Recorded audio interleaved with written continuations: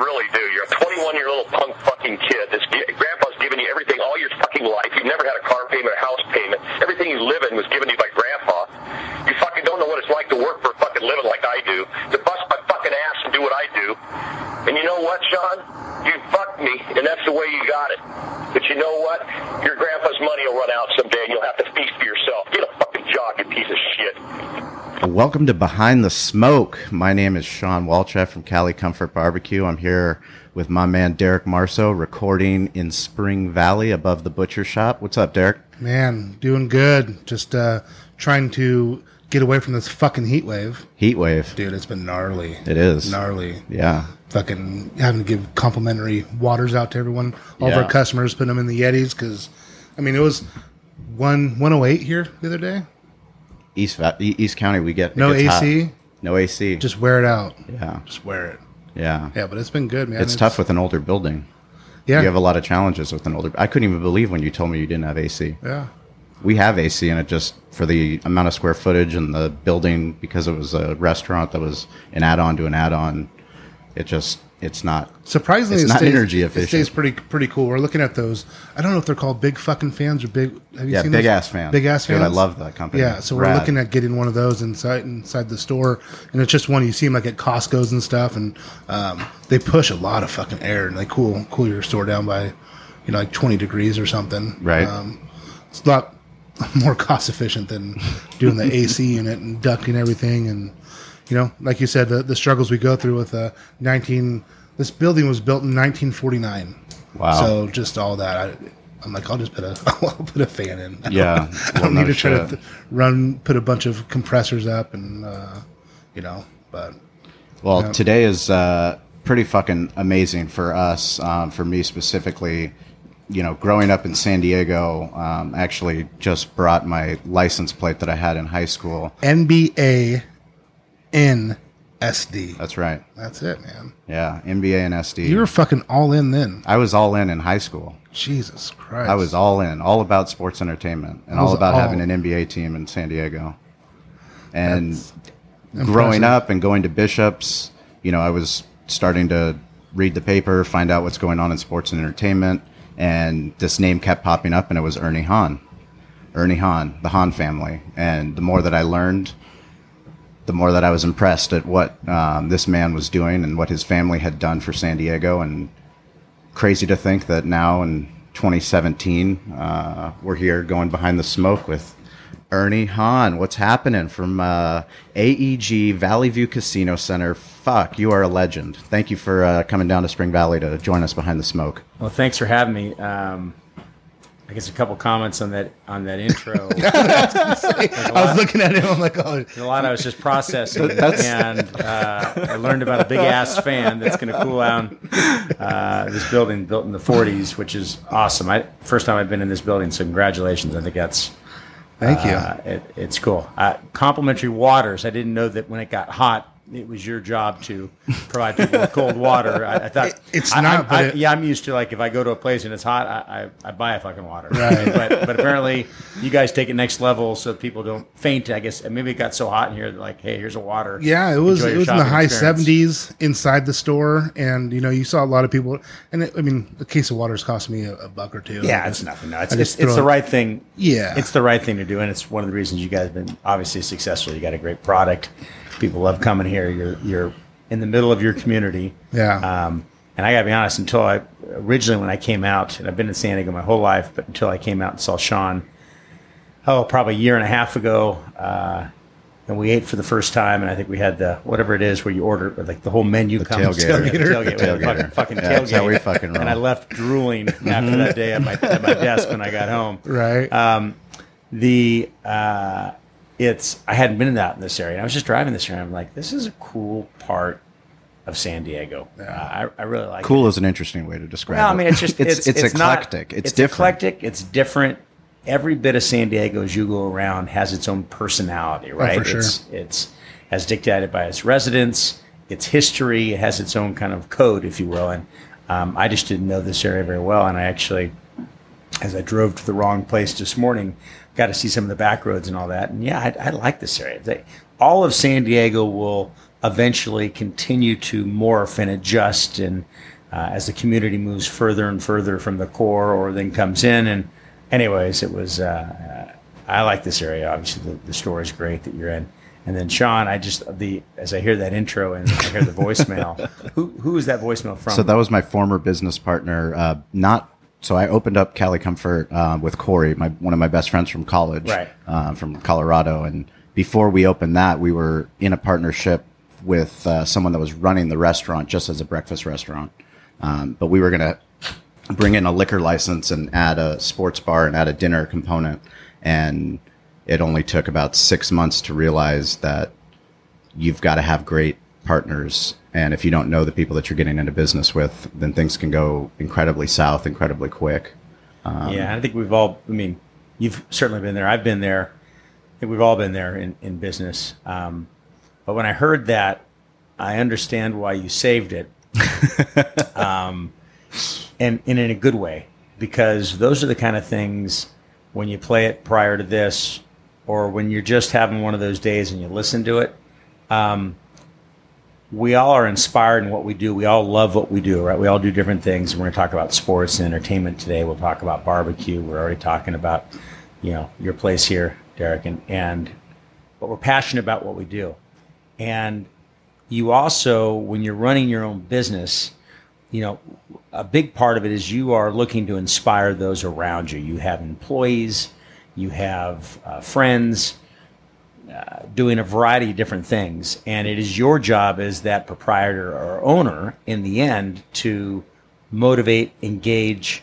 I always say find great people that are really good at their job. And we'll go into that a little bit later on because it's kind of a philosophy that I have. But when you hear and you have a voicemail like that, what I love about that is very rarely, it's very difficult when you're running your own business. Like, who is giving you praise from above? Who is helping you through that process? Mm-hmm. So it really comes down to partners, mentors, and others that are on the same level that get what you do. And a lot of times it gets lonely only in that you put so much time and effort inspiring others, and sometimes there's a gut check for you. What keeps your motor running? Well, I hear a voicemail like that, and if I ever need motivation, or if I'm down a little bit that day or thinking I can't do something, I put that on 2 or 3 times. Yep.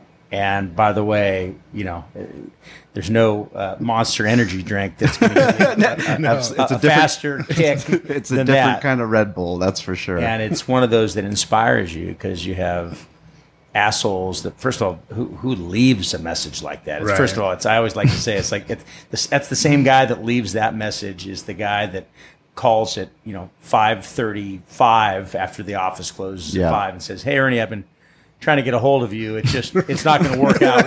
We're not going to do that deal. I tried to get a hold of you. Sure you did. But the code was I called you specifically fucking after office hours were closed, so I didn't have to talk to you live. Yes. And it's the chicken shit way out, yes. Right? And first of all, conversations like that are between 2 mature adults. Happen live. They happen person to person. Absolutely. And especially if it's a business partner. So I just found that very interesting. I understand why you start with that, and I would encourage you to continue to do that because that thing got me motivated. Yeah, we tease him all the time, but he literally put that on his iTunes list. Like this was like pre like technology days where like I had to go to Best Buy and buy like a fucking recording device, like probably something like that except smaller, and had to play it on put it on speakerphone, play it, and then digitally save it and put it onto my iTunes. And then next thing you know, once we were putting out this podcast, I'm like, fuck, I got to get that voicemail. Yeah. But it was like on my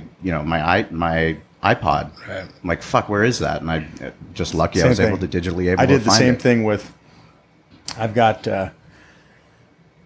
3 kids, and I've got a 23-year-old daughter who's in Denver in her second year of grad school. I have a 20-year-old son that's at the University of St. Andrews in Scotland, who's a junior this year, and a son that's 16 that's a junior at Cathedral Catholic High School, where all my kids went. But the reason I bring that up is that I had all these great old voicemails as well when I was working late nights at the arena, and where my kids would be calling me, Daddy, when you coming home, or if it was, or just even during the day, thinking about you, Daddy. And of Kristen would put them on a phone call. But it was on the voicemails, the same thing. I had one of those old tape little cassette things. And so I put it on speakerphone. I would record that. And I had these tapes.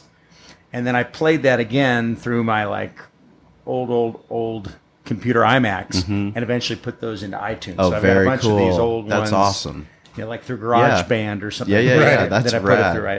It was archaic, but I'm so stoked I did that because I have these cool recordings of these old voicemails. And that's and I really... went by the other day. I came across it on my favorites playlist or whatever, and I sat in my office and literally got the tears were flowing. I was just listening to 2 hours worth of these old voicemails that I had saved, and pretty cool stuff. Isn't it amazing though, kind of where audio is? I mean, we went to a podcast conference and just talking about audio, and you know, you bring up your kids and you know, saving those voicemails. I mean, that's something that's so powerful. And when I was helping my grandfather, you know, my grandfather raised me, which is why, you know, when he's telling me that I, you know, got everything from my grandfather, I've never worked a day in my life, you know, those things, they hit home because my grandfather raised me. He was my father. And, you know, I spent the time helping him write his autobiography, but we spent time just recording, sitting down and talking to each other. And I have those recordings where, you know, I'm just asking him questions. And that's, you know, that's a legacy that, you know, that's our family history. That's something that I'll always have, and I'll be able to share with my son, you know, someday once he's old enough, and we'll be able to play those for him and really understand, you know, where his great grandfather came from. And, you know, especially for you, you had a grandfather who built a legacy, you know, and you were born into a family that had very high expectations for what it was to be a Hahn. I mean, you got named after your grandfather. It's like, yeah, no, I did. And I think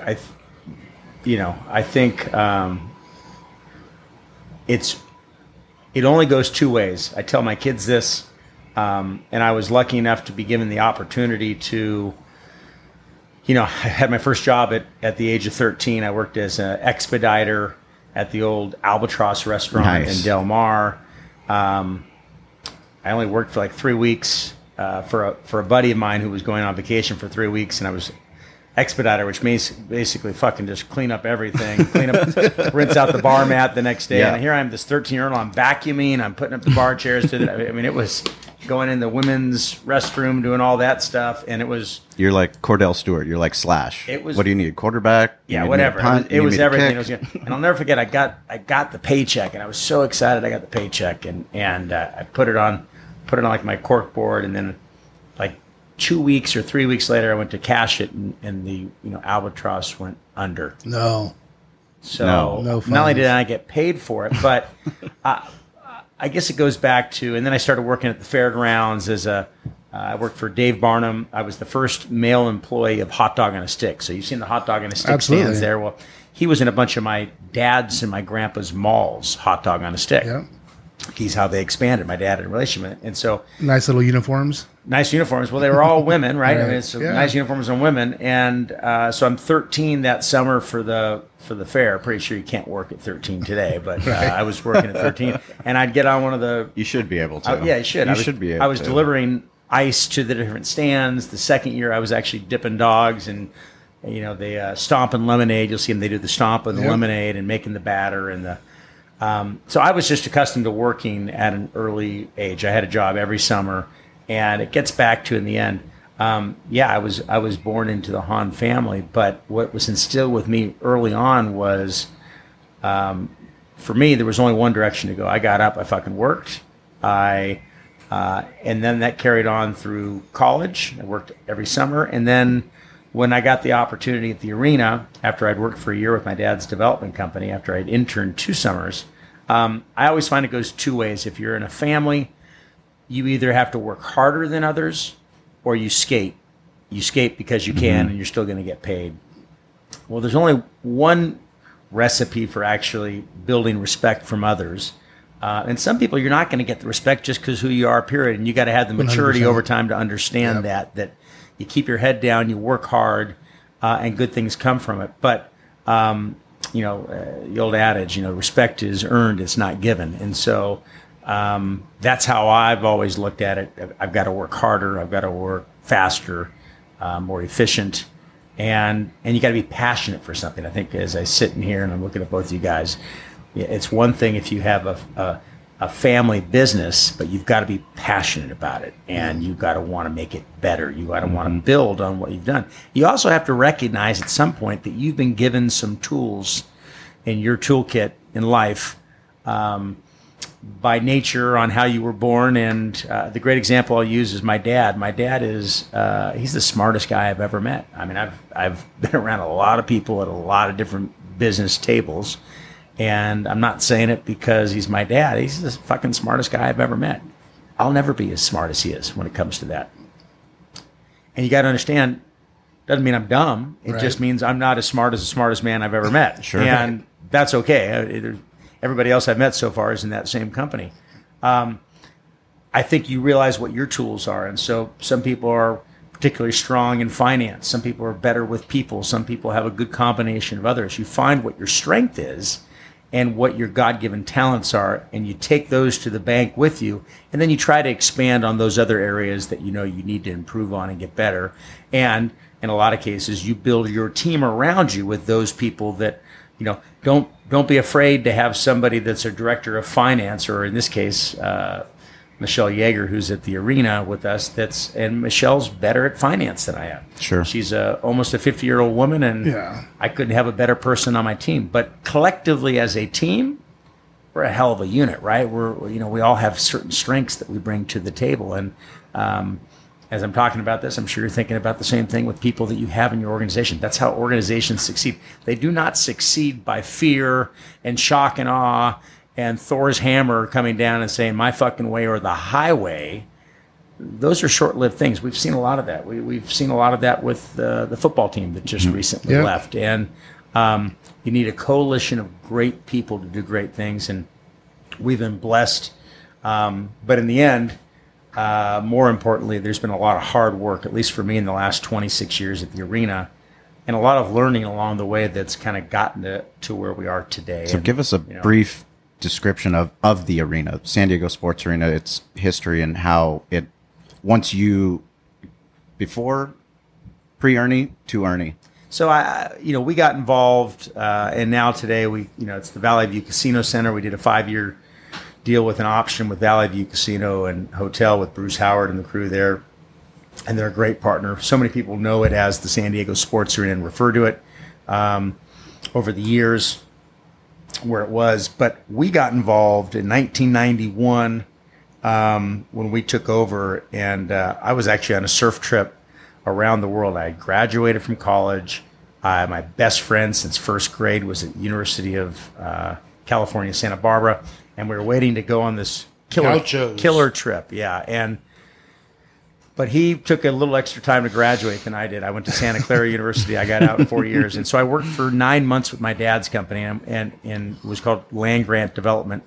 I called myself essentially, I was a contracts administrator. So I worked on all their contracts, brought up new forms, kind of, expedited a lot of the things there. But really I was a firefighter. You're talking about put it out. Any one of the malls. Firefighter he had 14 different, smaller malls from 100,000 square feet to 500,000 square foot malls. This was your grandfather's company that your dad was running? No, so this is my dad's company, Land Grant, after he left the Hahn company. Okay. So, you got to go back to my grandpa sold his company back in the early 80s. My dad was the president of that company. It was the Hahn company.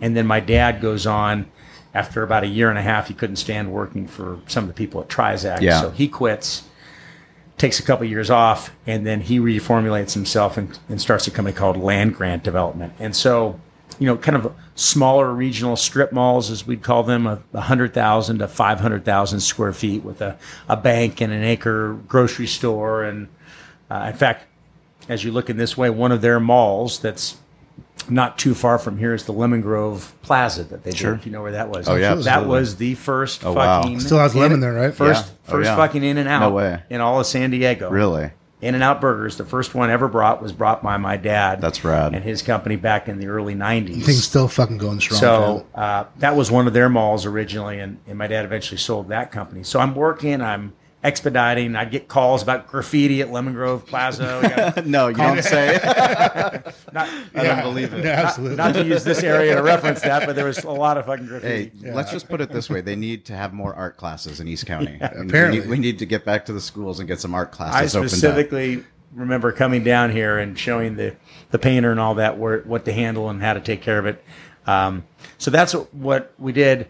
I'm on this surf trip around the world. I had told my dad after 9 months I'm going to go on this trip. My dad said that's cool, and I also said, by the way, if you don't have a job for me when I get back, I totally understand. I don't expect anything, but I want to take this time. It might be the only time I get in my life to do that. So we went to Tahiti, New Zealand, Australia, and Indonesia. That's insane. And to even have that type of foresight to see, like, this is like one of the only times I can do this in my life, to be able to go do that, that's pretty rad. We did it. We each had a backpack and 2 surfboards and a bag, and that was it. We literally headed on the road for 3 months and stayed in youth hostels along the way, had a sleeping bag, and just surfed around the world for 3 months, and it was incredible. And anyway, so I ended up getting a call or making a call on a payphone. You know, but people forget, there's no internet, there's no cell phones. Right. Payphone from New Zealand, and my dad says, "What do you know about at that time the San Diego sports center?" I said, "Well, Dad, we've been to all these Gulls games and Mariners games. We've done a bunch of different things, because we might have the opportunity to buy the leasehold right there and work on developing a new arena in San Diego." So this is 1990. We're having this conversation. I'm in New Zealand, and when I came back, I came back, and a month later. He had already purchased it, or hadn't purchased it. He was kind of under contract to work on it, but they had negotiated for me to come in and work as the events coordinator. So this is now July of 91. And what he really wanted me to do is come in and learn the business for the first year as we're kind of entertaining buying this leasehold agreement. And he wanted me to have the eyes and ears and kind of go in and see what's going on down at this place and also learn it. And, as somebody knowledgeable in the business would be, my dad just kind of knew that was the right way to do it. So I come down here, I start working. I see that the arena is being run essentially as a play toy. The general manager was the one that was doing those betting games with Michael Jordan back at the time, named Richard Esquinas. Really? Operations managers, getting blowjobs on the side for tickets. Totally. And, nice. The box office is scalping tickets on the side. And so it's a fucking disaster. right. And I'm getting in there, and I'm starting as an event coordinator. And so I'm working all the night in events, but I'm coming in during the day. And then I start finding out the old GM who's kind of still drinking at lunch. And the book kind of gets thrown to me to start booking the arena during the day and working all the arena events at night. So I'm working like 18-hour days. But you talk about, feet to the fire and learning, and that's exactly what happens as we get into this. And you got to roll your That sleeves was up. right before you started having kids, then too, right? Yeah. So this is 23. I got married in 92. So Kristen, Nice math. Kristen's still up at. We got engaged while she was still actually a senior at Santa Barbara, and so she's off at school. I'm working my balls off down at the arena, literally 18 hours a day. But I'm learning a ton, and I'll never forget Frank Roach, who was one of my good friends. He was one of the legends over at Ringling Brothers, Barnum and Bailey Circus, and Feld Entertainment with all the Disney on Ice. And I was calling him about the contract. I'd only been at the arena for about a month and a half, and I start going through the questions on the contract, and I don't know what the fuck I'm doing. I'm trying my best, but I've been hired as an event fucking law coordinator. school. I got the book with all the dates here. I don't know what we're even charging for rent, and nobody's even talk about mentoring. Nobody's even taking an interest. It's just like like I said, somebody's off getting their dick sucked. Right. Somebody's two off blowjobs over here. Somebody's off playing golf with Michael Jordan. Right. The old GMs, having still 3-hour lunches where it's the booze cruise. Boozing up. And so How the fuck is this place even open? I'm like, this is like crazy. Like I've never seen anything like this. There was another guy. Can you imagine? Another guy had come in during the day, and I didn't know what he was doing, but he have his feet up, and he'd read the UT cover to cover. Are we paying you? Yeah, no, I'd walk in, I'd be doing work, and I'd look over at this guy. I'm not going to mention his name because he still may be around. I don't even know if he's still alive, but and he's reading the UT cover to cover. I'd look over like 2 hours later, and now he's on the business section.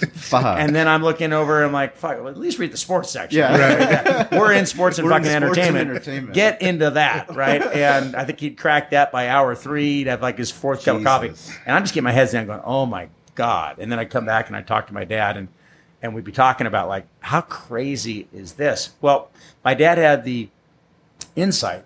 It wasn't just that. I also then, in the first 4 months, I started off as an usher. So I ushered for a month ushering. So I'd be working during the day, and all of a sudden, like Ringling Brothers, Barnum and Bailey Circus comes through in August, and I'm an usher for fucking 10 of those shows. Let me just tell you, it gives you a lot of respect for all the ushers we see at our games, because now you're sitting there, and I'm watching the same circus 10 fucking times. But now you know the daily grind. The grind. I'm sitting there, and your back hurts because you're standing in the same place the whole time, and all you're thinking is like with the juggler or something else, like drop one of those bowling pins, like somebody lose a finger to the tiger. Let's add a little spice to what's going on, because I've seen this freaking show 10 times now, and I need a little spice on what's going on. And same thing. Then I set up and changeover with a guy named Nick Lutu at the time, who had been with the arena forever, and now it's AJ and a lot of the crew that we've had, some for 35 and 40 years, that have been doing changeovers. But doing a changeover after an event at 11:30, getting done at 6 a.m. to hockey or whatever. I mean, just your whole body. How many does a circus hold? Circus back in that capacity held about 9,000 people. 9,000 people, and were they selling it out or? Yeah, it was doing real well back then. Now it's a big fucking deal. Now the circus, is gone. Ringling Brothers is gone. Yeah. It's just, you're fucked. So you can't do anything like that anymore. Well, you can't fuck with Circus Dolay, right? You can't. Circus is circus is a bad word. So I guess, but. Security, usher, ticket takers, porters, ticket sellers, got a chance to really do everything. Work concessions, work merchandise, to understand what it was like. A year later, guys. You get such a different perspective of the customer and the experience as a fan, and coming into the stadium, the different access points, the pressure points, when there's an event and, okay, now we're queuing up for food and, well, this doesn't make sense, or, why isn't somebody selling something here? Because, this husband wants to buy something for his wife, or, the father wants to buy something for his daughter, and they can't buy it because, it's not laid out properly. I mean, all those different jobs that you did, I'm sure just gave you an education that you couldn't have gotten otherwise. Well, I think you want to learn it, right? Like, we could talk right now all day long about Cali Comfort Barbecue. Somebody can leave that fucking voicemail for you all day long, right? Oh, yeah. People that don't even know you can make comments. I'm sure people all the time, oh, fucking Hahn, he's got the name of this.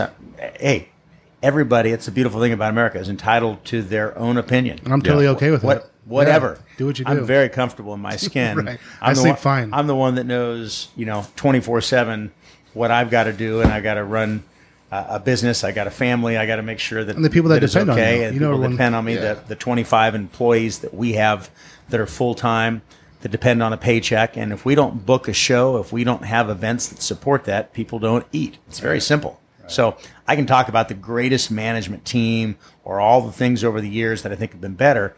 It's very simple in the end. And I got a great team that does a great job. And I empower them all to run their department like it's their own company. Sure. So I'll come in with thought or insight. I'll sit down with them. My door is always open. But I expect my operations department to take ownership in that and run it like that's their operations department. Marketing, same thing.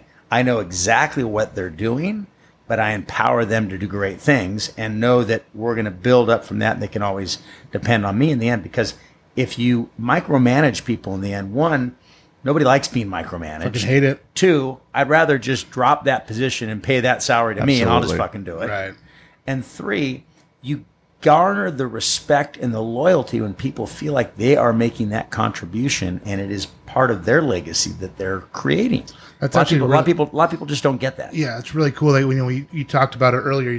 Kind of capitalizing on what you do best. Be very, know what you do best. Capitalize on it, and then I've always said to myself, if I'm the smartest man in my company, I'm doing something wrong in everything. I can't be the best at the finances and everything. But you get this team together. Now your job is, how do I motivate them? And what you're finding out is you motivate them by allowing them to run it like their own business. Yep. And it gives them their responsibility. They're like, okay, hey, he trusts me enough. I'm going to work my ass off to make sure this is mine. And I'm going to make sure it runs efficiently. And I'm doing the best I can for this team because I'm a very, very important part of this team. And that's how we're trying to do it here too. It's the same concept. We're really trying to allow. It was hard for me at first, like some of my meat managers, like Charlie, who's just doing an amazing job. It was hard for me at first to just say, okay, here you go. It's not the same way I do it, as long as the result's the same or better. If you can make it more efficient, do it. It was hard at first, but now I'm really starting to learn, okay, let it go a little bit, do what I do best, bring in business, talk to different people, grow our company, and let them do those things. And it's been paying tenfold. And I think, like in the end, and I'll have a discussion with our staff and our team is, if you don't grow the business, if you don't bring in the business, if the people don't continue to shop here, if you don't continue to be relevant after 60 plus years, it's very simple. Between that and your meat managers and everybody else, they don't have a fucking job. Yes. So you're all part of the same team. Everybody's got to grow together, and everybody's got to be respectful. Everybody's got to be able to take criticism the right way, including us. Sure. And ultimately, you want to hear from your whole team, like, how can we do things better? And when they feel like they're part of that, when they're talking to you and with you, and you're not talking to them or down on them, that's the difference. But it's amazing to me how many people can't figure that out, and that's how you build great teams. And I will tell you, when I first came into it, so here I am, we close after a year. I actually resign after a year because my dad goes, there's a lawsuit pending, probably not going to close on the arena. That's fine. Blowjob lawsuit? Yeah. Well, wasn't with me, I can tell you that. I was happily engaged at the time, and no, but I'm sure with everybody else there was... It was a disaster. Stuff that's not even podcast. Not podcast friendly. So we got regular broadcast, podcast, whatever the next one is. Whatever. Below podcast is probably those discussions go there. And I remember I went in and resigned to Richard Esquinas at the time, and I had a tear in my eye because I had literally laid it all out for a year. And I loved what I did, and so I do that, and 5 months later, we end up getting through that lawsuit. We end up closing on the building, Arena Group 2000, which is our group, and we come back in, and then I start working as Arena Group 2000 as the business manager, because at that point, the best specialty that I had, I knew a lot about the building, but I had my greatest asset is relationships and building relationships and having people build teams that want to work together and build a coalition together in anything that you do. That's one of the gifts that I was given when I was born. And when you realize that, you want to take a hold of that and you want to use it for everybody, right? And then apply that to charities, apply that to whatever it is that you're doing and help other people out. And if you do that for the right reasons, it comes back tenfold the other way. Not because you're going, I'm going to do that. I'm going to do a golf tournament for my birthday. Because if I do that, you're not trying to monetize enough right people then. are going, oh my gosh, he's a nice guy, and we'll give him that. No, you do it for the right reasons. But I know that people that are touched by that see that, first of all, that are exposed in that case to like a Boys to Men or whatever, it comes back in spades down the line. It could be 20 years I could hear. And I don't even care if it does. It just always does when you do the right thing. And so we close on it. I started as a business manager in 92. And that was the key. Once again, you don't have events, you got fucking nothing. Yes. Right. You're an event company. Every night that we didn't open the door, it was costing us like $10,000 or something. Yeah. I remember my dad and I were going through the math. You're a restaurant that's closed. We're a restaurant when closed. you're opening up a restaurant, when you're opening up, you're just spending money. You got to open the fucking doors and you got to start selling something. To sell. Otherwise, you're going to go out of business. And then I had an older building. People calling it the sports aroma, all these other things. And so so you've had to work with, I always say, perception's reality for years. Just like, that place is a dump, this and that.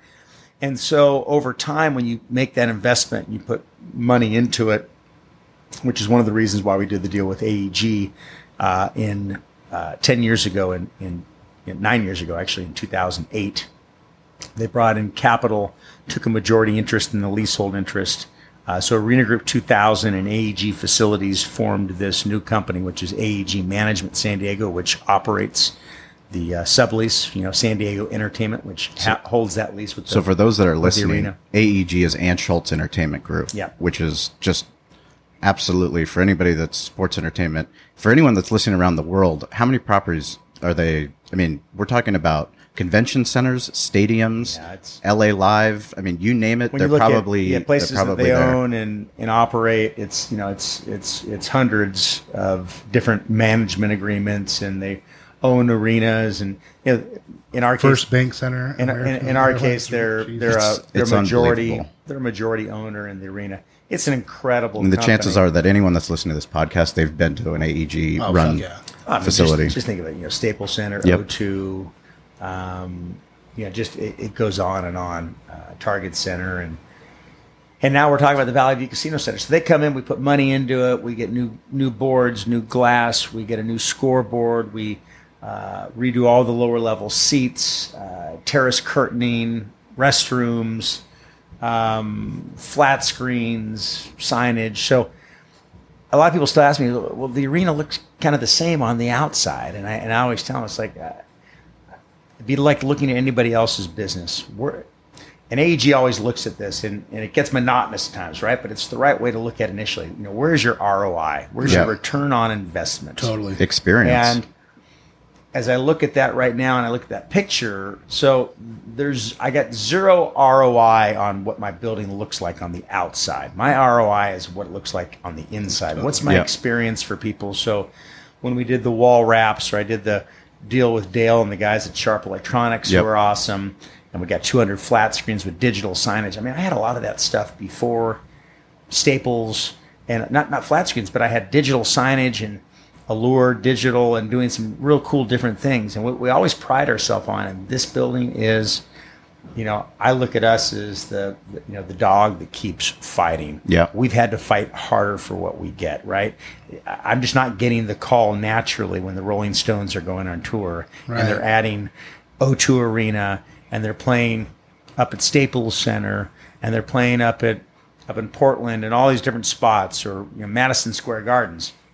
They're not naturally going, by the way, okay, we finished our 40-city itinerary, must have the Valley View Casino Center because it's the smallest fucking venue and it's 50 years old. Yeah. Nobody's having that discussion. So my discussion is to let them know between financially what the deal is, or 25 years of relationships, or dealing with Ernie Hahn and Ron Hahn, why it makes sense. Why are we relevant? It's San Diego. How does it work? How does it look?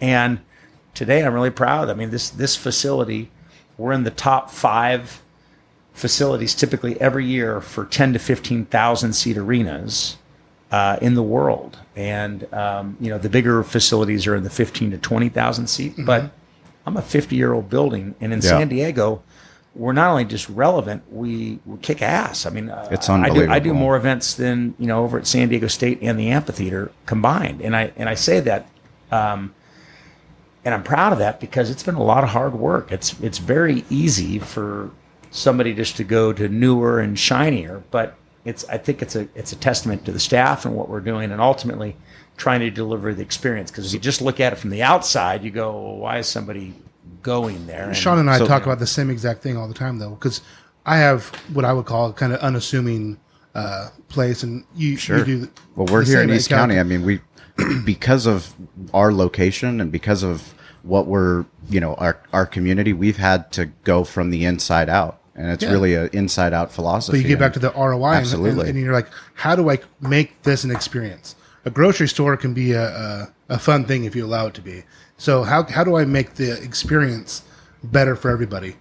It's not necessarily me redoing the outside of it. It's what happens when they come in. Yeah. I always say, if I can get you in here, I can keep you. Yeah. No I can keep you here if I can just get you to come in these doors. It's the same thing. It's what we run into all the time with these older buildings. That's why the focus on staffing and the training of the staff and the understanding of hospitality and what true hospitality. It's expensive to run labor in state of California. And it's only getting fucking more expensive. That's fucking for us to make a conscious decision to have so much staff on, they've got to get it. And one of the first things when I went with to go meet Ernie for the first time with Ernie and Ari Siegel, and that all came about because of our relationship with iHeart. You know, we had a relationship with Extra Sports 1360 and Dominic and Brian Wilson over there, and we had been doing things consistently for 6 years, going to the radio station, even though we were just a 1-unit restaurant out in East County. Every time we went, we took care of everybody. We did it fucking like it was our Super Bowl. We went there and we gave them the absolute best, whether it was me or it was Tommy, my pitmaster, my wife, like whatever the fuck we had to do, we made sure that we were giving the best. And then when they came and they asked, you know, we got on their radar. And when I went and met Ernie and met Ari, I mean, what's your definition of getting it? Because you say it a lot. Yeah, I mean, my definition is getting it. Somebody, first of all, that just understands the right way to do business, one, understands the code of business, meaning if I say something, I'm going to do exactly what I say. If I shake your hand, I'm not shaking your hand and then behind the scenes going, that didn't mean anything. I mean, it's everything. And so when you came in and we talked about getting it, like if you represent that this is what you're going to do with your barbecue and this is how your barbecue rolls, if I'm representing here's what's going to happen at the arena and here's the location you're going to have and here's what I'm going to be able to give you as deliverables, that's what everybody expects going into it. Well, what you find in San Diego is it's a very small community. Big city, really small when it comes down to it. So when I have somebody like Sean and Cali Comfort that's constantly blowing up in a good way our social media and talking about the goals and the experience down there, it's invaluable. I mean, I can't tell you enough how many people. And at the same time, when we have 650,000 people that are coming through the arena that may hear about Cali Comfort Barbecue for the first time, and we send them that way, it's we're doing this together, and it's a marriage. And from my standpoint, I'm really we couldn't have had a better partner to start this off. And then we went out, and we did a deal with Rock and Baja Lobster. We did a deal with Ruby's Diner. We got Hugo. Hugo's a stud. God, he's with so the Poutine cool. and Mess Royale. I mean, so good. And my wife goes there. She gets first spot. Right. She gets up. But these are all really good people, especially when you get into Hugo. And then we did the Ballast Point stand. Then we did a out of respect to Mr. Breitbart, who had the building built and was like as a mentor to me. I named it. Before you go any further, the man in the arena. Let's talk about Bob. Yeah. Let's talk about Bob and your relationship. And I mean, one of the most powerful things that you have in the Stella Lounge, which you redid and have all these epic photos of all the amazing acts that have come through Valley View. You have a plaque, right? The man in the arena. Yeah, the man in the arena. And so for people that don't know Bob Breitbart, you talk about icons and legends and most of them are that we've known for the last 50 and 60 years in San Diego or have either passed away or are passing away. It's like a Malin Burnham, same kind of thing. Bob Breitbart had the arena built in 1966. It was his vision to bring San Diego into the next generation with this state-of-the-art sports arena at the time. And originally it was the International Sports Arena, a place people come internationally for this. And it was built and finished in November of 1966. The goals of the Western Hockey League were the first tenant. He owned that team. And he also brought the Rockets the next year, which were part of the NBA. And he owned that team. And so Bob also helped the stadium get built. He started something called the Hall of Champions, which honors all of the youth organizations and stars of the month and stars of the year and professional stars. And he created this incredible museum that's now moving down to Petco Park. And so I can't say enough about Bob. And he was a hockey fan first and foremost. He had this building built. It never actually even got a true architect in the end. He had a draftsman. He was real proud to tell you that he had a draftsman that did it. Sounds like my grandfather. and, almost like on a napkin. My grandfather was a medical doctor, but he was like so proud of not paying somebody to so do he had their like a job. draftsman come in and really look at the end. And it was designed for hockey first and foremost, but it needed to be a great building with great sight lines for hockey and everything else that came through. And so Bob had that done. He eventually sold the Rockets because he got in a fight with the city. The city kept charging him tax on 80 acres. He only operated 40 acres, and he wanted somebody else to run the building. He was running the building. He owned the hockey team. And he owned the NBA team. And as I've explained, a lot of people didn't know this before. Finally, the city does this, and Peter Graham, who came from Canada, took it over. Never heard a good thing said about Peter Graham, but bottom line is he took it over, changed some of the management, and as Bob's lease came to an end with the Gulls, he actually had a letter from the NHL. They were converting a bunch of the Western Hockey League teams, Quebec and a bunch of these other teams, were going to be moving from the Western Hockey League into the NHL. Wow. The lease had just come up because he was owned and operated his own building. He now has Peter Graham he's got to deal with on the lease of the arena. Max McNabb at the time was the GM, and Peter Graham starts talking to a guy named Dennis Murphy. Dennis Murphy is the one that created the old ABA that had the basketball, the team that was trying to compete with the NBA at the time. Had the multicolored ball, and Dr. J played in that league for years. And so he creates something called the World Hockey Association, a different kind of competing hockey league. And so the Gulls basically have a letter that says, get your lease in order. We have the NHL. You'll become an NHL team the following season. Murphy's chirping in Peter Graham's ear, and probably, who knows what they're talking about. They were having probably long alcohol-filled lunches, because I know that was going on. Where were these lunches? What restaurant? I don't even know back then. I don't want to know, but they were probably the butcher shop back then. The butcher shop was a go-to. That's dark funny. and dingy and everything goes. Right. And so it's very sad. During that time period, Bob got upset with the city. He sold the Rockets for $5 million to the city of Houston. A lot of people still don't know that the Houston Rockets started off as the San Diego Rockets. Just to interject, today, LA Times, Rockets sold to Fertitta $2.2 billion. There it is. So they're going to try to take them to Vegas? $2.2 billion. That's a good question. Aren't the Fertittas, that's UFC, right? UFC, it's UFC. It's also... they're going to try to bring them to Vegas then, probably, I think. $2.2 billion? $2.2 billion. Yeah, so there it is. More than Steve Ballmer. So look at that appreciation.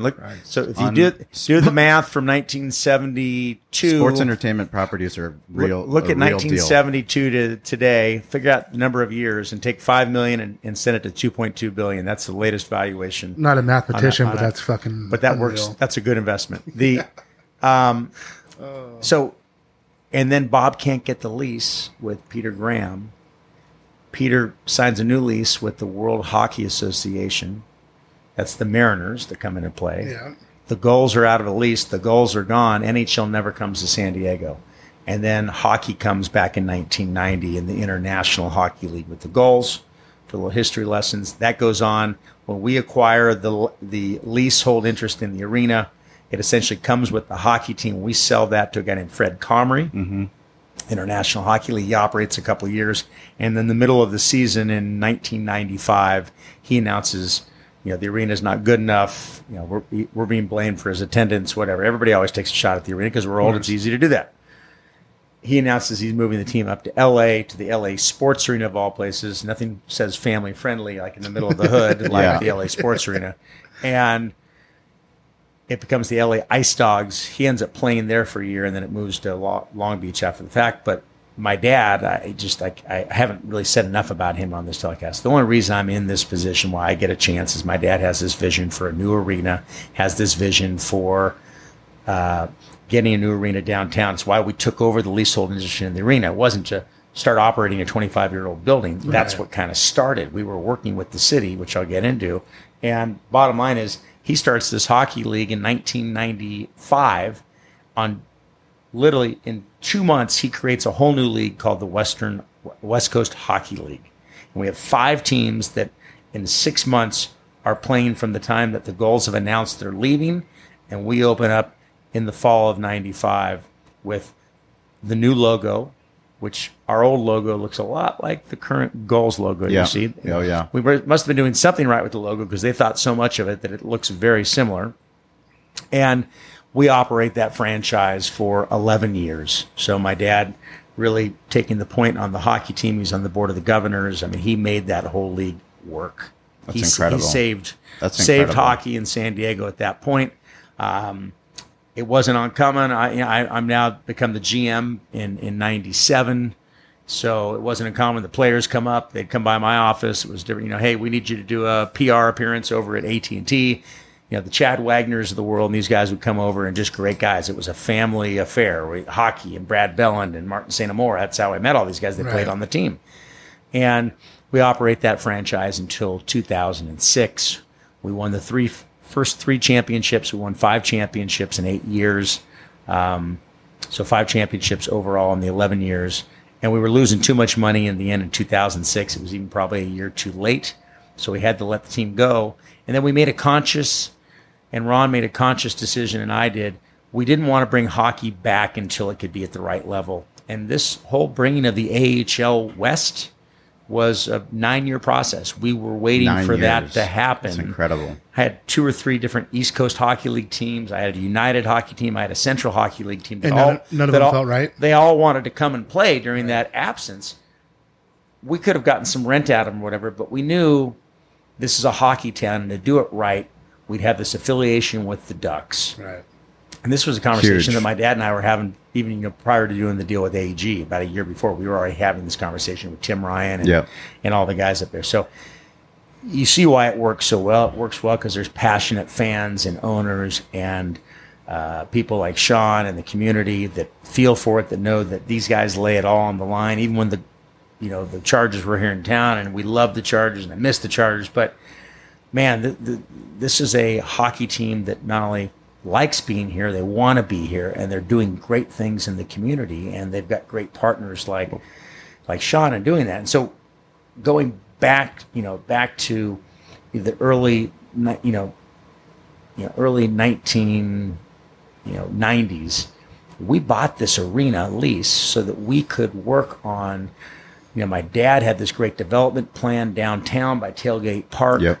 And we got within about $25 million of making it happen. We had the Timberwolves ready to move to San Diego.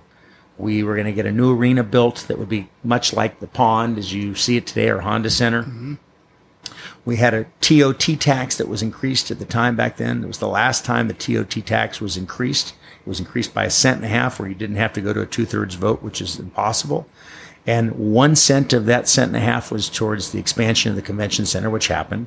The other 0.5 cent was towards a new arena. A lot of people don't know that because eventually that kind of went through the general fund and went to the Petco Park in the end. So I still think downtown is absolutely the best area to do a new arena. I think over time, our area can be redeveloped into housing, retail, and in a beautiful kind of live-work community. But the problem in our area is the arena was built in 1966.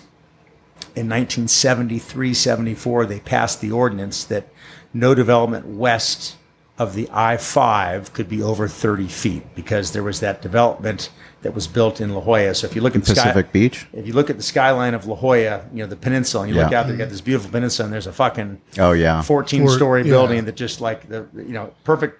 Boop, there it is. And people were so outraged back then. Now, my grandfather was building a project on Cass Street, and he lost that project, but he had people picketing because of that height ordinance.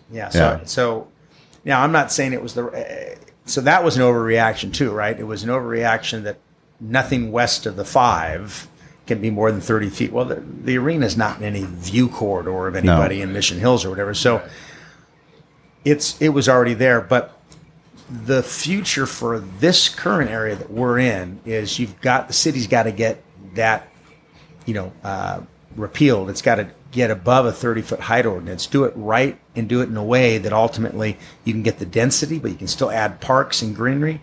The reason why you see Home Depot and the strip malls and all this other strip clubs and all of the retail in our area, it's the highest and best use of rents that you can get for that land up to 30 feet. That's why there's no living spaces. That's why you can't find a fucking park, literally, in that whole area until you get to Robb Field. Yeah. Parks don't exist. And people think, well, I'm here to tell you, parks don't grow themselves. You don't put a seed in the in the ground and all of a sudden a park of a half-acre develops. They're paid for by developers. They're paid by development, but you got to have the density to pay for them. And so in the end, you can do a smart growth. I'm not saying you go to 90 and 100 feet, but you can do pockets that are 30, pockets that are 50, maybe one pocket that goes to 70 or 80 feet on a tower ability. But then you've got half-acre parks. You got work, live. So what has to retail. change? I mean, you talk about cave people. Yeah. So tell us about the cave people and the mentality. I mean, it's a problem that exists here specifically in San Diego. And we have a small town mentality. We have people that are vote no and cave people. So let's talk about it. Well, I gave that saying to Dan Shea about 15 years ago when he was trying to help the Chargers like round 2 of 20 rounds or whatever when he was doing. And yeah, it just stands for citizens against virtually everything. So a lot of these people remember when San Diego was 300,000 or 400,000 people. And they wake up and they go, I don't want it to be fucking any different. This is my... Fuck, I've been in San Diego, since 1968. I guess I should feel that way, but I don't. This city needs to develop. It needs to grow. Developers aren't a bad word if they're done right and they're done in smart growth areas. They actually help areas shed a lot of the blight. And now without redevelopment, which used to have tax increment, the ability to do that, you don't have that. It's harder than ever. So if you think that all of the stuff off of Kurt Street, when you come into the arena, and Hancock is the best use for that area, I would tell you it's the same industrial shit we've had for years. Now, the good news is we've had some smart people like Greg and coming with Bay City Brewery and Modern Times and cool things that are using the 30 feet. So that's a cool... They're smart. They're lease, but you got from roofing companies to sailboat. Hey, everybody has a right to their own business. It's almost like a little Spring Valley out there.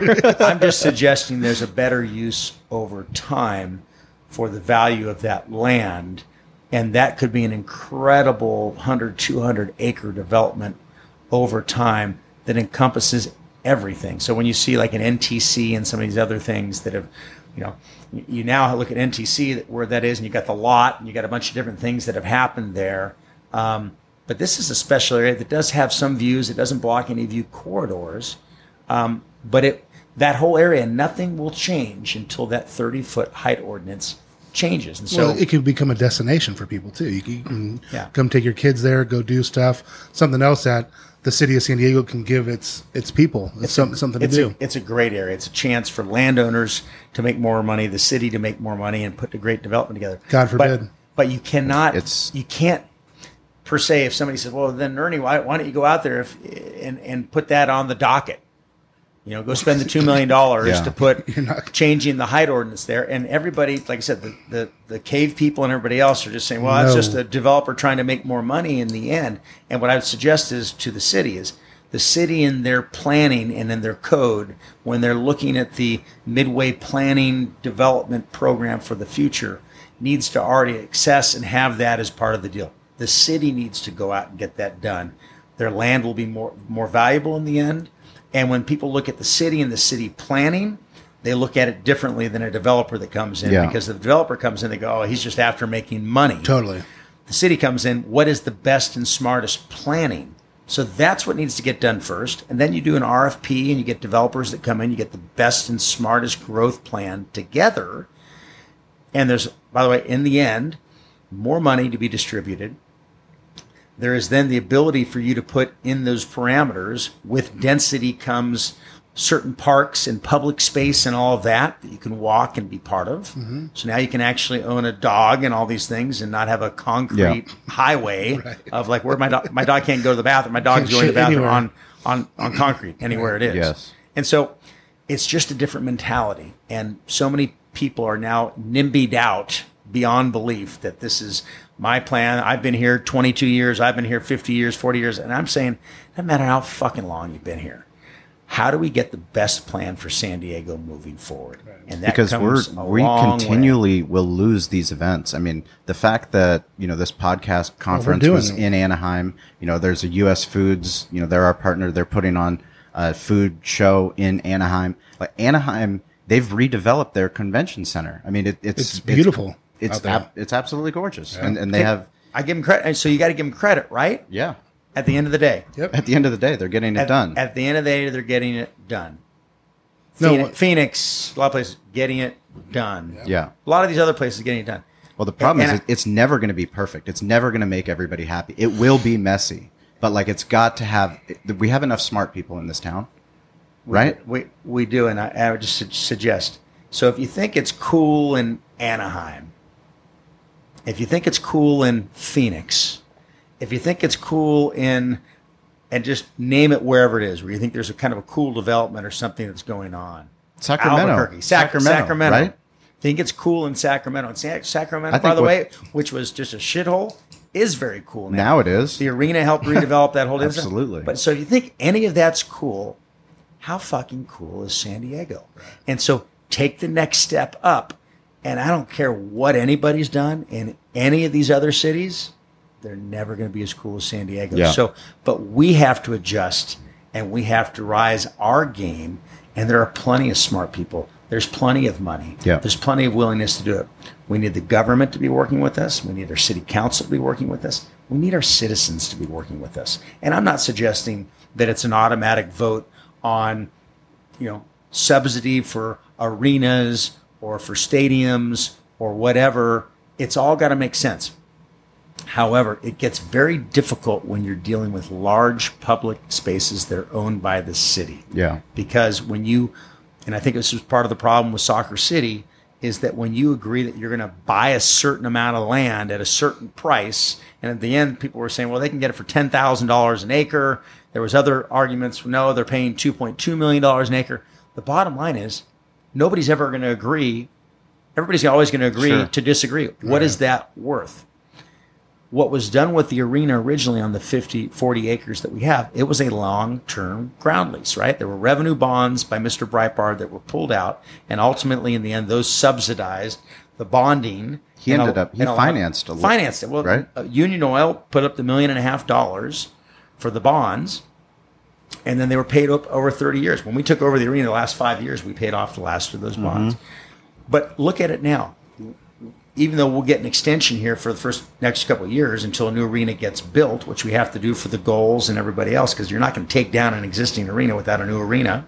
We've got a hockey team that's doing 350,000 people and an arena that's doing 700,000 people a year and 120 events. So we're doing really well with an existing arena. If you think we're doing well with an existing arena, how do you think I would do with a brand new state-of-the-art arena? Hey, kill it. Absolutely. We're going to do 65 to 70 concerts a year. Right. It'll be unlike anything else. But I think what you got to understand in the end is that the arena and how we have to think bigger picture, and going back to Soccer City, was the mistake, I think, is when you're dealing with public land and you're trying to assess a value that you're going to buy it for, the NIMBY, cave people or whatever, nobody's ever going to be happy. Right. However, and I think Scott Sherman brought it up a long time ago as well, give somebody a 99-year lease on that property, giving it to them for $1 a year, and say, by the way, you're responsible for all the expenses that go with it. What happens in the end, you really can't argue in the end, because people go, well, the land's value is this. That. Well, do you think the land's value in 100 years is going to be more than it is today? A hell of a lot more. You just read the thing on the Rockets.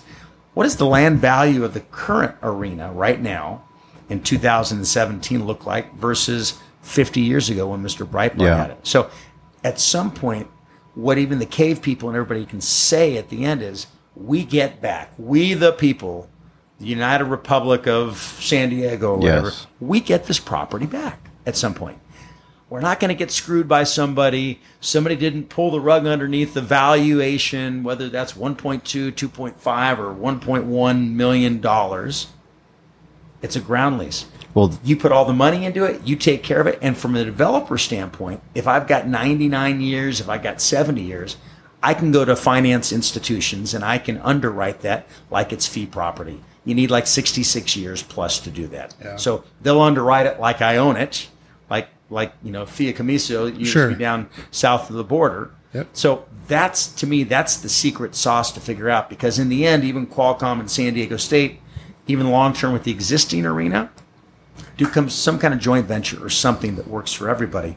But have that stay with the city at the end, because nobody will ever agree on what you sell that for. And if you got to go to the votes in the end, Cave people will unanimously come out. One of the best parts about an arena is the flexibility, and I know you talk about it all the time, and it's the ability to put on so many different types of events, and they're not just sports, they're not just entertainment, they're not just concerts. You put on seminars, you put on educational opportunities, you put on a convention show, you put on trade shows.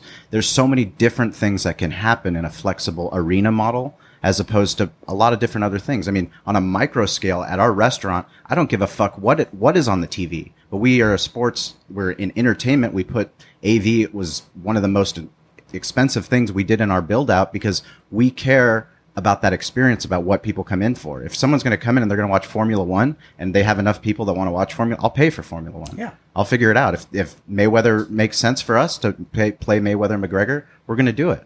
But it gives us a flexibility to get people into the restaurant so that we can continue to do things in the community and put on events like our charity event where we shut down the street. Like, you can't do that stuff if you don't have the facilities.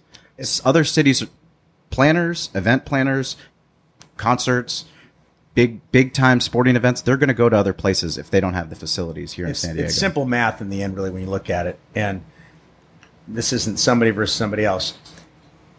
You can either project and say, here's what might be possible if we really push and say, all right, I got a brand new stadium.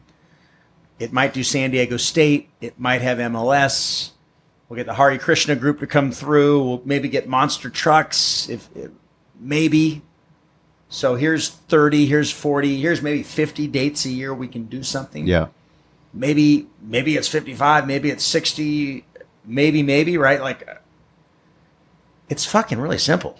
A new arena in San Diego is going to do 200 to 220 events a year. Easy. So if you're a hotel, if you're a restaurant, if you're in retail, if you're a Uber driver, name it.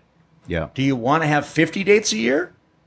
Or would you rather, as a proprietor, and if I got a Cali Comfort right over there, do you think 200 dates better? Right. It's very simple math. And it's not like, it's the difference of saying, here's 190 to 200 events, and if I apply those same maybes, it might be 220, it might be 230, but it's 200 events a year versus 30 or 40, and maybe 50. It's a no-brainer in the end. These arenas are the source of sports and entertainment. It serves as like the third phase of the convention center. You'll do 30 to 35 dates a year in combination as the big breakdown. So if a Bill Gates comes to town or whatever, they'll do their breakout session where he speaks to all of the Microsoft employees at that arena for 2 or 3 days. And this isn't just like made up stuff like pie in the sky. This is how it operates. Yeah. All right. Yeah. But even if he didn't have any of that stuff, even if he just did concerts and sports on, you got 190 events a year, period. And every one of those nights. Well, you have those if the city isn't operating the property. And I mean, it's one of the things I talk about with friends all the time. It's like Qualcomm isn't run by AEG. No. And when you have a company like AEG or the Hahn family that knows how to book shows and knows how to run it like a business, I mean, you've been doing it for that long because you understand that it doesn't do you any good if there's no event. If there's no event on the calendar, no good. Nobody makes any money. If you bring a lacrosse team and they need a place to play and you guys have a partnership, great. Now you just added, 10 home games? Yeah, 11 home games. Let's talk about that real quick. Lacrosse. I mean, Joe Cy and Cy Sports that's coming in, and Steve Govett that's doing it, running the franchise.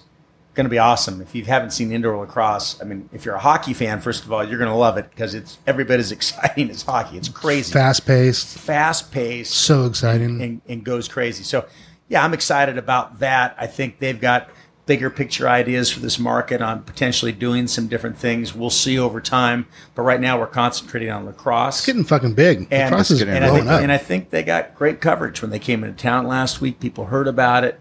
They got a lot of people that already put down deposits for season tickets. And, so now the arena is going to do 135 events, 140 events. And now the current arena, 50-year-old fucking building. Unbelievable. Doing that many events. It's another 10, 12 events. We're going to be able to sell Cali Comfort. Sell barbecue. And all the other stuff to people. Right. I still want to give people, even though it's a 50-year-old building, we talk about it all the time, how can I give you a 2017 experience in a building built in 1966. Let's talk about that real quick. You make the improvements. I mean, when I first started at the arena, we didn't have anybody in guest services. Guest services was a guy named Otto Weber, who was the head usher. Otto Weber was the head usher. He'd been there for 25, 30 years, who I trained under when I first started doing ushering. Right? Big old guy coming through, and he'd bark out the orders, and this is what it was, and what's fucking wrong with your ticket? I mean, kind of and send you over the advanced ticket window, and that was your expression session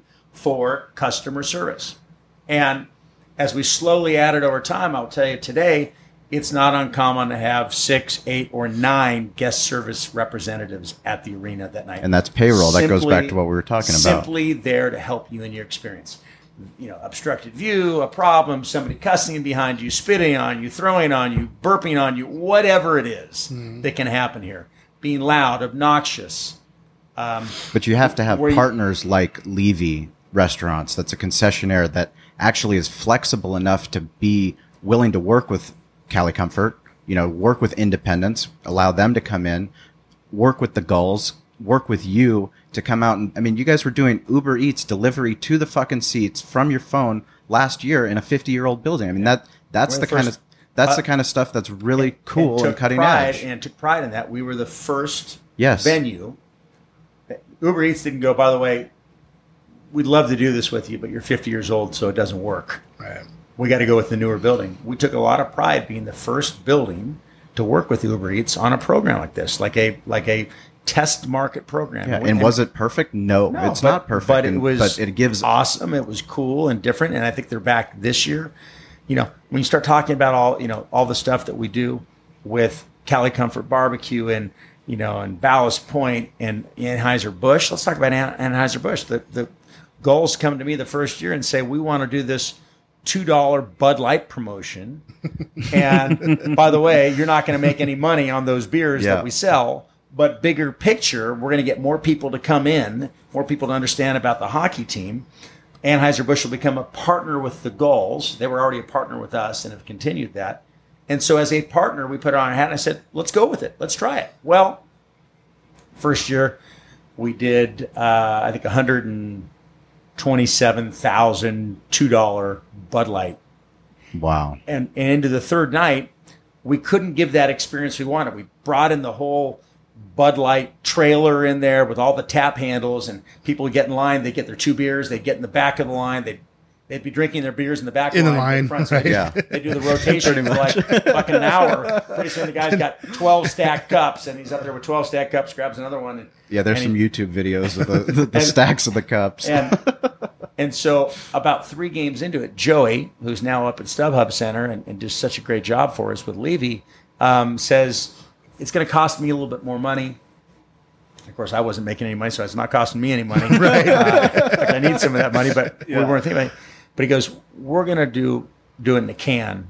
Let's do the can. It's quicker. It's faster.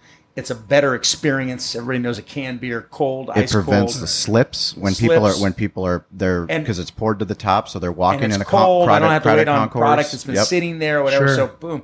And then so that happened. People loved it. Now they get the beer mids, and people set up the beer mids that are up on the East Gate. And what we're going to tie in this year is a promotion where we're going to get local charities that were involved. I mean, the reality is now you've got something cool where you got 14 or 15,000 cans of those things that are being purchased that night. Now let's get them all into the recycle bin. Now let's take that $600 or $700 in recycling we're getting that. Let's get a different charity involved every night. We do that. The pyramids get the social media, and everybody wins. And in the end, there was 172,000, $2 Bud Lights that were purchased last year. People now are going. The joke is now on those nights, people went to a $2 Bud Light night, and a hockey game broke out. I mean, so it's. There's nothing that frustrates me more than going to an event where I'm paying $15 for a beer. I mean, it's just like. I get it. I get, what goes on with the premieres and all that stuff, but man, it's a fucking nightmare. It is, and it's tough part of the for deal. us. It's really tough as restaurant owners to go and work with concessionaires, and all of our experiences aren't the same as they are with Levy. I mean, Levy, we have great partnership with them because they're willing to work with us and say, for us, it's so important. Hospitality, branding, social media, marketing, like taking care of it's not just a transaction. Like I'm not getting fucking popcorn. Like I want great popcorn. I want my wife to be happy when I bring this popcorn back. Like I don't want her to be pissed off at burnt popcorn and smell some burnt popcorn. I have that was from Ari. Yeah. Burnt popcorn is one of my hot buttons when you get. I know we're running out of time, so in closing, what I would just say, first of all, thanks for having me. Thanks for showing your interest in our story. I think in the end, if I had a couple notes, great people that are really good at what they do, their job is kind of one of my mantras. Learned initially, I had people that were technically good at their jobs, but created stress for other people because they weren't necessarily great people. Sure. You give me somebody that's a 5 or a 6 on their actual job ability when they first start. And if I mentor and I teach them the right way, I can get them probably to an 8 to a 10, depending on their ability and bandwidth. Give me somebody that's a 4 or a 5 as a person. The problem is over time, I might get them to a 6, and then they usually fall back to a 5 in the end. So it's a unique thing, but great people that are really good at their job, and it's not easy to find. You got to work harder for it, but that's one of my keys to life now, and one of the kind of the fostering that atmosphere I think that we have now. Constantly trying to improve on it. We're never too good. We got to get better and better and better. And we have, like I said, we have the perception as the reality. I got the perception already, people coming in and saying it's a fucking 50-year-old building. So I got to give them something different and better. So why opportunities? Why that quote? Why the man in the arena? Well, I mean, the man in the arena. It's not the critic who counts, not the man who points out how strong the man stumbles. I mean, it goes through the whole thing. It's person that's inside that's just working hard all the time, right? Working blood, the sweat, and it's somebody it's the that's 18 not hours. Somebody that's not looking for the accolades. You want to make it better. Everybody in this room that's having this conversation right here wants to make San Diego better. Yeah. I don't need any of the accolades. Sean doesn't need accolades. You don't. It's not about us. It's not about us. That's it's why. So that's why your 50th birthday. You do that for Boys to Men, and you created a golf tournament to give back. Because it's not about you. Yeah. It's about all the relationships and all the people that you've met. And we were so lucky to be able to cater that event. Yeah. And that's an incredible organization. Thank you so much for doing that. People were so stoked. And by the way, we raised over $100,000. And I've already had every group that played this last year wants to come back. We're probably going to have 3 9-holes that are going on. So there was one other. We'll sell that out. Of course, yeah. Probably raise more like $150,000 next year.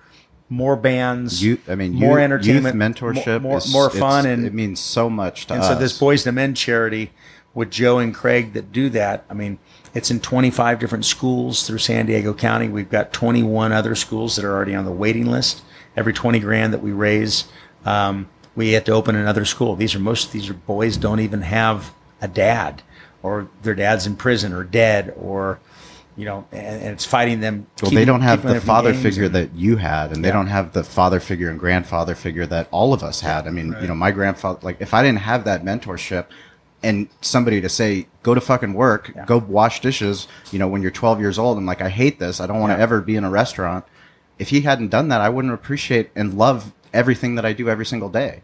But like, it takes that mentorship, and it takes programs like that to help youth. I mean, when we put on our barbecue championships, we partner with organizations and training, and they help at-risk youth, and they do the exact same, like, that is exactly that's what matters. Yeah. It's what matters in the end. And ultimately leads back to how do you leave things better, in this city, on this earth than it started. And it's just a different philosophy. And, if you do the right things, for the right reasons, the money will be there in the end. You just can't think of it that way. So many people think, here's what I have to do to make money. What's that instant gratification that they're trying to get? And it's just a different level. But man, I just love this city. I'm going to keep fighting for this city. I think now I've been doing it for 26 years. I think definitely I have a voice that matters in this city, that people respect, that that's been vetted through hard work. And my goal now is to continue working hard. I want to see a new arena in San Diego. I'd love to see NBA come to San Diego. I'd love to see a lot of great things continue and downtown continue doing what it's doing, what my grandpa started back in the early 80s with Horton Plaza, as that probably even gets repurposed now in this next cycle. Right. The rest of East Village get developed. That's what I'm excited about over the next 20 years. And I want to use with my wherewithal and my business ability to try to make that happen. And it's and in the meantime, we're going to continue to make this existing arena as it gets older stronger. And I would tell you right now, the experience that you will get at this arena at the Valley View Casino Center is better this year than in any year previous to it, just because technology's added to it. You know, some of the new food uses have added to it, and I'm proud of that. But we got to just keep our head down, keep working harder, and I think every day when you think of that, you know, when you put that voicemail on there, I think of some of the things that Bob Breitbart told me. I think of some of the things that my grandpa told me and my dad, and those are the people that inspire me. So that as we continue to push and inspire others, those are the voices in my ear at night. Sometimes the private conversations that I have by myself at night with my grandpa, or Bob Breitbart, or in some of the dreams that I get, that's my inspiration. So it's not about me. It's about the team, and ultimately it's I just want to try to make this place better, and I'm going to continue to push until I can't push anymore, and lean on friends like you guys and those that get it in the end that we want as part of that team. I know what that team looks like. I know what that new arena looks like. I know what that staff looks like. I know what the A team looks like there, the people that do get it. Right. Because San Diego deserves it. I mean, and I'm just telling you, I think it's the best city in the world. But I'm telling you, you get that new arena downtown, and you get something like that going, it will be the best city in the world to a lot of other people. It already is there to me, but we do deserve it. We're going to keep working hard on it. In the meantime, we're going to keep plugging on the existing arena as we see it, and bring 120 Well, we hope that people year. that listen to this podcast, no matter where you are in the world, when you make your trip to San Diego, hopefully you come out for our barbecue events for Spring Valley. But be sure to follow Valley View Casino Center on Instagram and Facebook, Twitter. The events that Ernie books, it's unbelievable to have grown up in San Diego and there's events for everybody. Have gone to McEnroe versus Agassi and gone to the circus. Were you at that one? Oh, absolutely. A huge tennis family. My grandfather and Ann. I booked that with Shelley Hall with Spear Hall. Oh yeah, we wouldn't miss that. And that one, and I can't like watch. And I'm a huge U.S. Open. I mean, I love tennis. I still play a lot of tennis.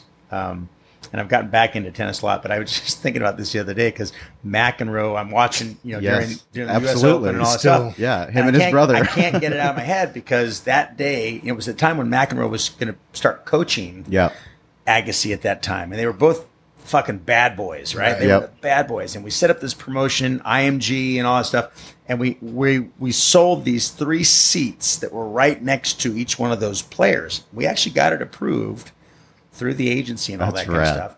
But nobody from the agency happened to tell McEnroe or Agassi that there were going to be 3 people literally sitting like as close to us. Yeah. So like you get off, you fucking towel off, and you look over, and there's 3 ladies going, oh my God, Johnny, how you doing? How are you feeling? And he's going, what the fuck? What's going on here?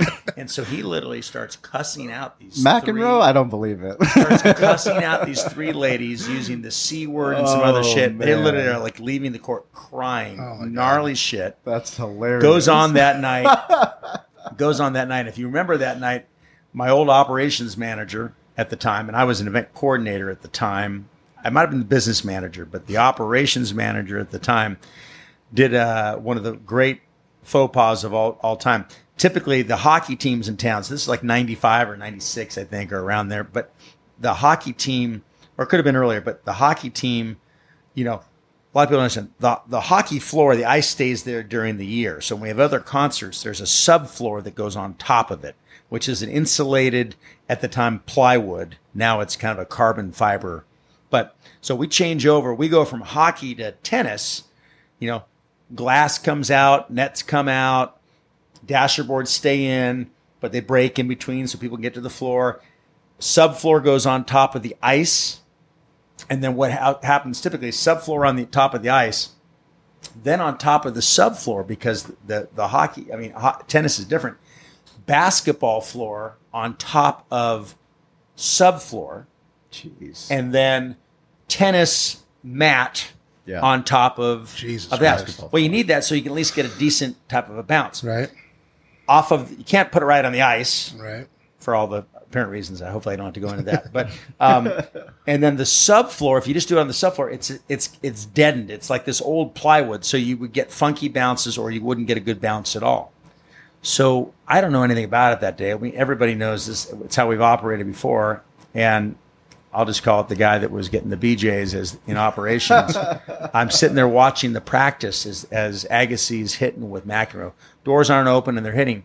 And like every seventh or eighth shot, I'll see a ball coming over as he's ripping a forehand.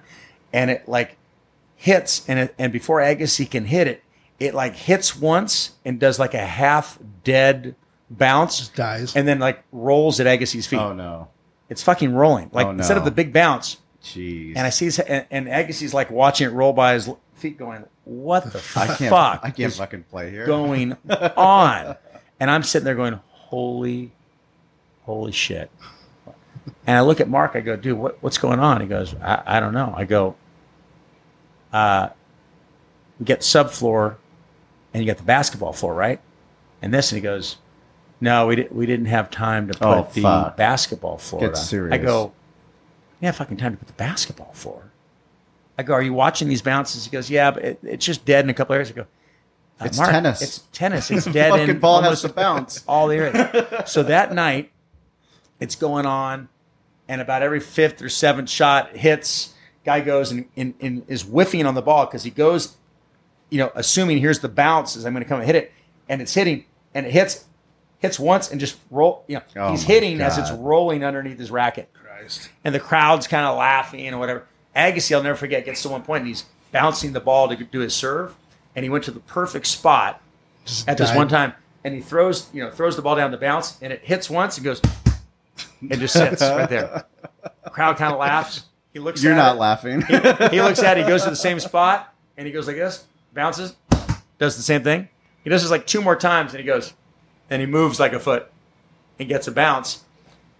So the end story is, between that and what happened, these guys go back. We had to supply the housing for them. So we had done a deal with Rancho Bernardo Inn as one of the partners and sponsors, where they gave the room and they got tickets and hospitality. And those guys left town the next day, and the guys at Rancho Bernardo Inn called us and said, we got a little bit of a problem. I go, okay, well, what's going on? I said, well, there's about $3,500 of damage done to the room that these guys were staying in. No way. So they left us with a little calling card on how they felt about it. Now, make no mistake, we paid them like they were each getting like $60,000 that night. Both at the time. rooms were fucked up? Yeah, they were up both. They just fucking trashed them like Joe Walsh days. So these guys are like tennis rock stars. So the bad boys just fucked it up. So I've always wanted to see John since then. I'll see him at some point, and he'll say, and I guarantee he'll say, well, dude, that was the most fucked up tennis event he's like, ever. Why'd you so that's why, and I'm going to say, well, you didn't have to fuck up the hotel room either. But yeah, it started with my ops director, kind of missing something. Maybe he was too busy getting a fucking BJ. He's like, didn't have enough time. And so he didn't last much longer. Like I said, we shedded a lot of these people because it was run like a Playboy. So the important lesson is hire better people. Yeah, and he'd been with the arena for a long time, and we went through it. So the key is, in the end, great people. Yeah. Great people that are very good at their job. Take care Mentor of them. Help them grow into great people.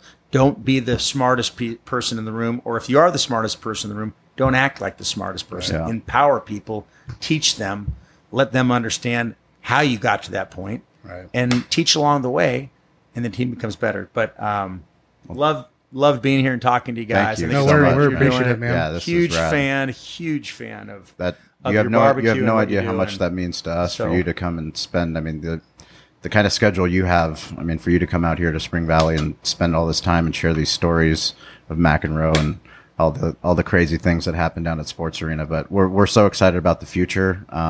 barbecue has opened up so many doors for us. And It's so fucking exciting. if it wasn't for our relationship with iHeart and Extra Sports, and we wouldn't be with the Gulls, and we wouldn't be with you, and that wouldn't have opened up the door to Del Mar Thoroughbred Club, and we wouldn't have been putting on a Del Mar Barbecue State Championship with Craig.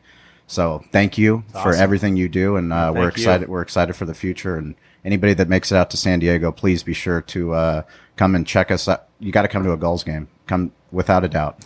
We're season ticket holders. Me and my wife. So excited. My son will be there every game. Cannot wait for the season to start. The whole building is literally ready. All the employees. Everybody. We love hockey, and hockey now unreal. And of course indoor soccer and all the years is there, and now lacrosse starting in 2018. It's exciting. So you can check it out. Bury your head and just say we lost the Chargers, or you can say by the way, let me get on board with some of these teams and let me know. I'm going to come to the arena and I'm going to find out what a real team that really cares about their organization, community. an organization that embraces their fans. I mean, they embrace their fans. Come on out. We'll hit us up on DM. Let us know. But we'd love to have you out there and enjoy some Valley View Casino Center time. Thank you, Ernie. Appreciate it. Ernie. Thanks, we guys. appreciate I really it. appreciate it.